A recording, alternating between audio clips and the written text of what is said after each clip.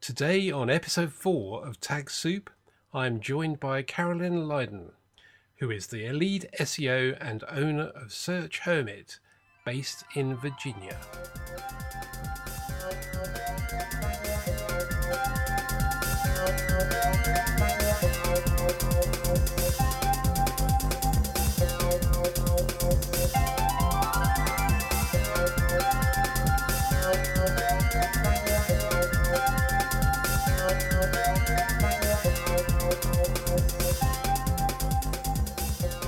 I've banished my wife downstairs now, so I've got some plans. I haven't got things happening, although undoubtedly the phone will ring in a minute, which I'll have to cut out the thing.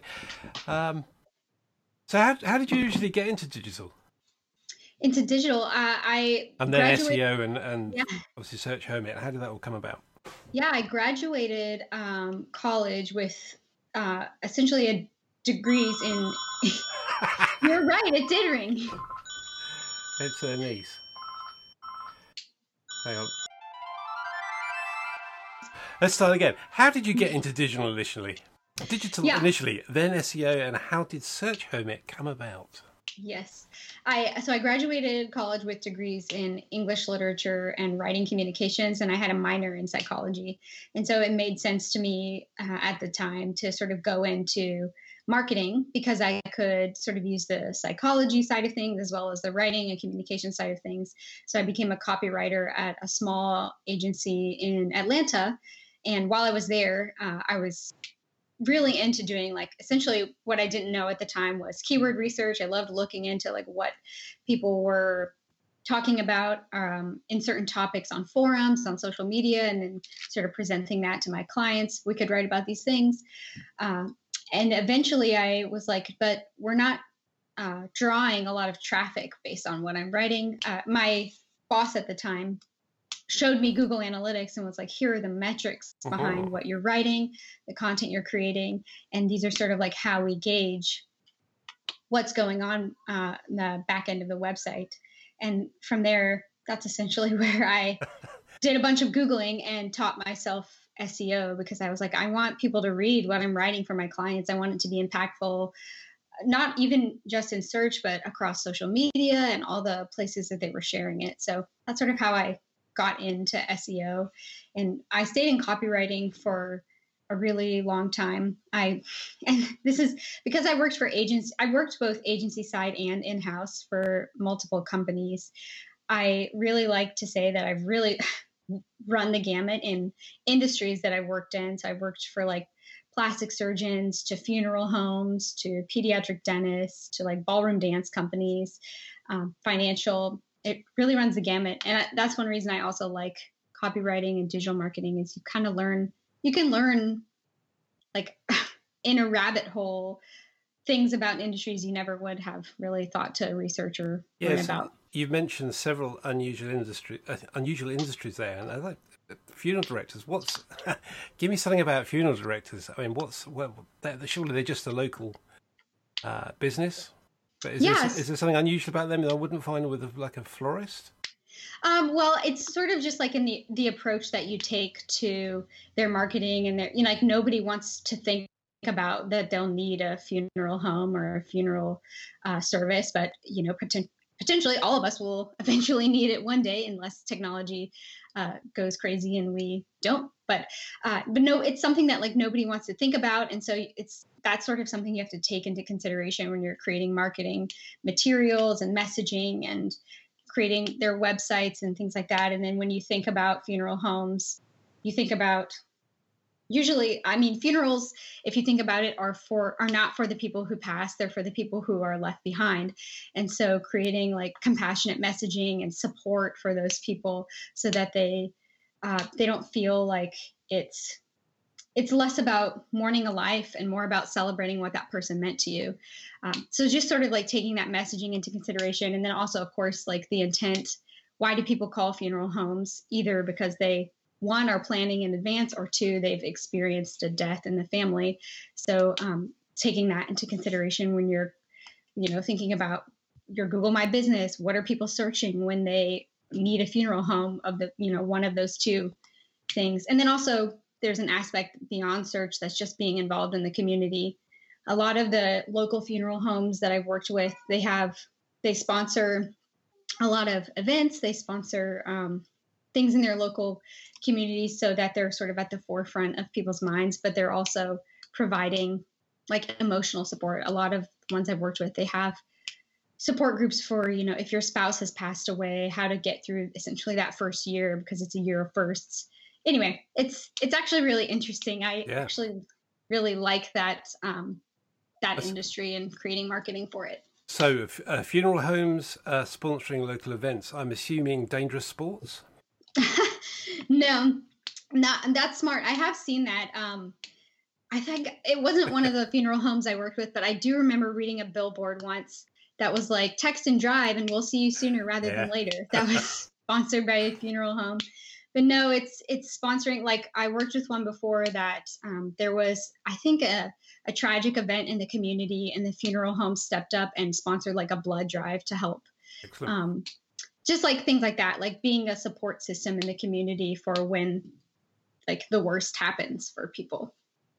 So you built Search Hermit.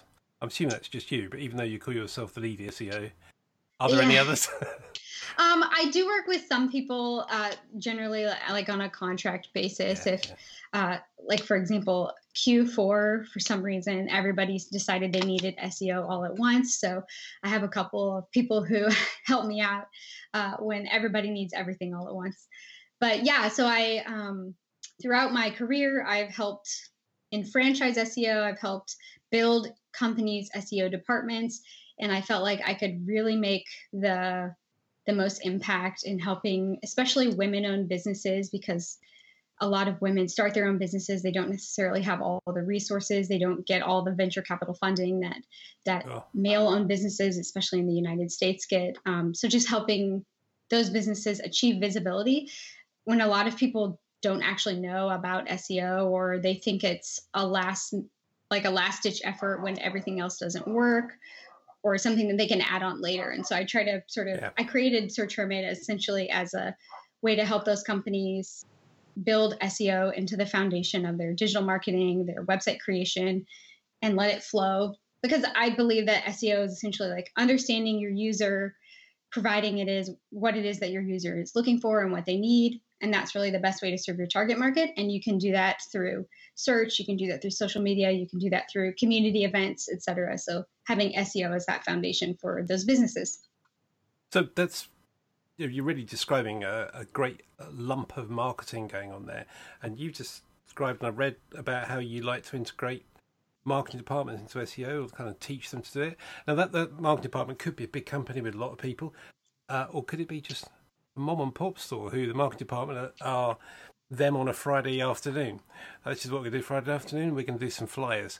Right. I've noticed there's a big change over the last 20 years of people now get the web and get social media. They understand they need to do that for the business, especially the small businesses. But it's the adoption of SEO seems to be still missing from quite a lot of firms. The savvy ones really get it, but are you finding that as well?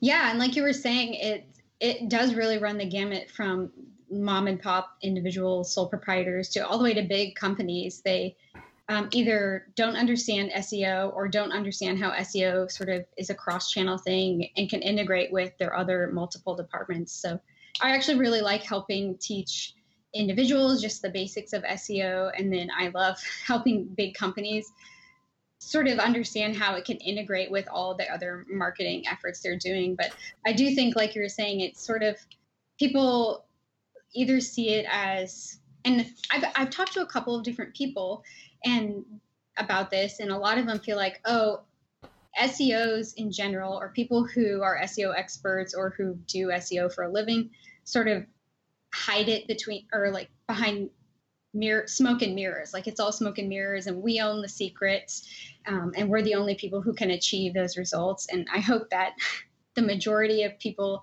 performing SEO are not like that. And that is one reason that I love to sort of educate people as we go through the process. Like, when I work with people, I try to make sure that they understand at the most basic level what I'm doing to help their websites or their online properties with search engine optimization.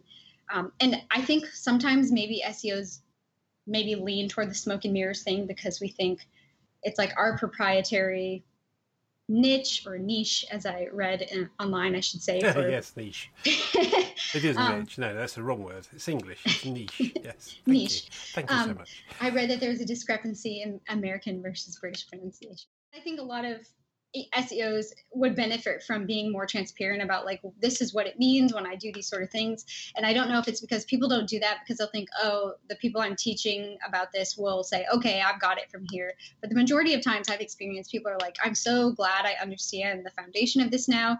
And I know for sure that I don't want to do it. So like, please help me with this and let's continue this relationship. So I think being transparent and educating the people that you're working with about what you're doing and why you're doing it, and even if you don't get the results you want, like why you think you didn't get them and why you're testing different things. I love that education and transparency. Do you find that happens a lot? I do. When I get a lot of clients that say to me, what's this going to do for my business? And I can't really, in all honesty, say it's going to double your profits. You're going to get X amount of extra traffic, etc. All I can say to them is like, it's a good thing if you do this, you'll get more, but I really can't say how much more. Do you find the same thing? Yeah, I've actually seen where I don't do this for my clients, but someone has created some sort of like math formula. Like if you get this many clients from my efforts and you charge this much per client and I cost you this much, like subtract what you would get from how much you're paying for me. And it's this much return on investment.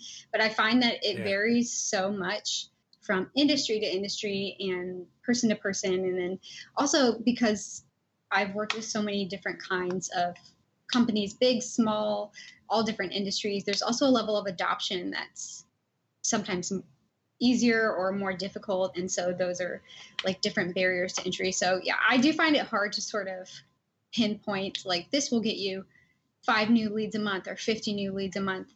I know there are ways to put a number on that through things like, tracking numbers, like call tracking numbers and more UTMs and other things like that. But in general, the companies that I've seen that have, I guess, gotten the most benefit from it are people who sort of integrate it into everything that they can. So they're making sure that it's on the back end of their website, that they're working with their developers on the technical SEO side, that their copywriting teams have a basic understanding of SEO, and they're like willing to adopt and understand and test more things, as opposed to the people who are like, just SEO it, quote unquote. Yeah.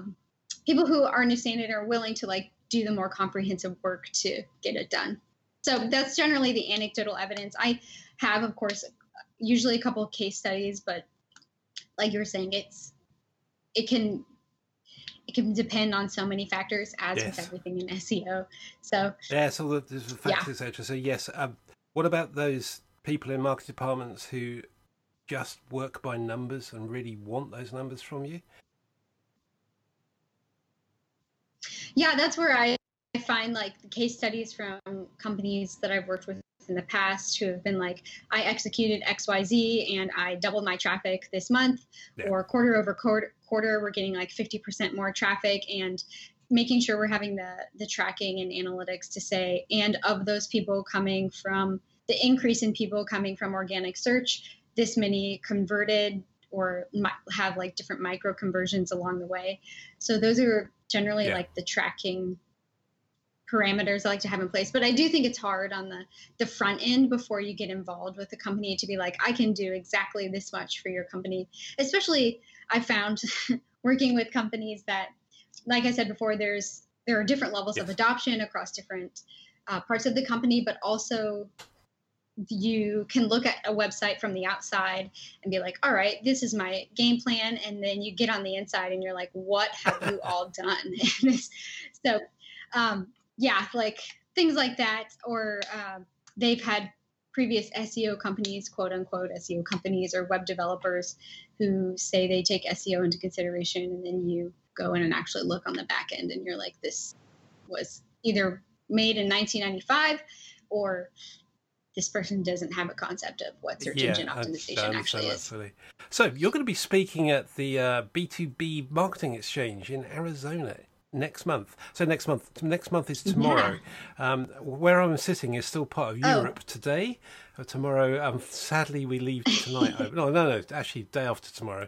Let's not go to that. Brexit, don't want to ever mention that. Oh my gosh, it's Didn't want to do it.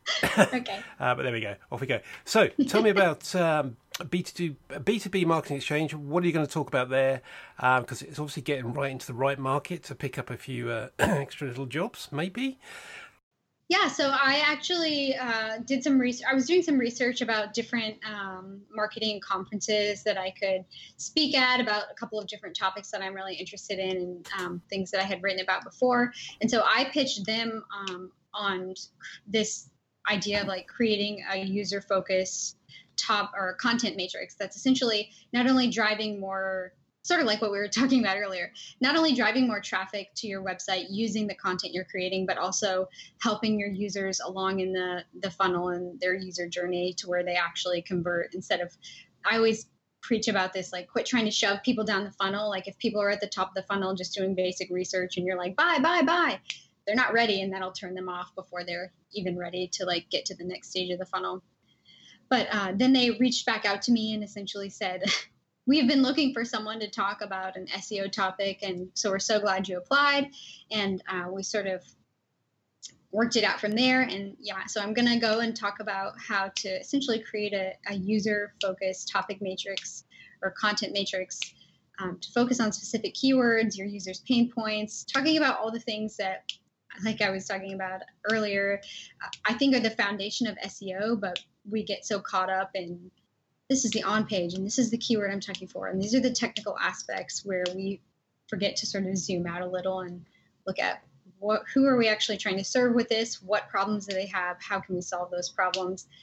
You're one of the hosts of SEO Chat on Thursdays. Yes. About an hour and a half, which is one of my favourite SEO chats. I first came across you on SEMrush Chat, though. What are your favourite social media get-togethers?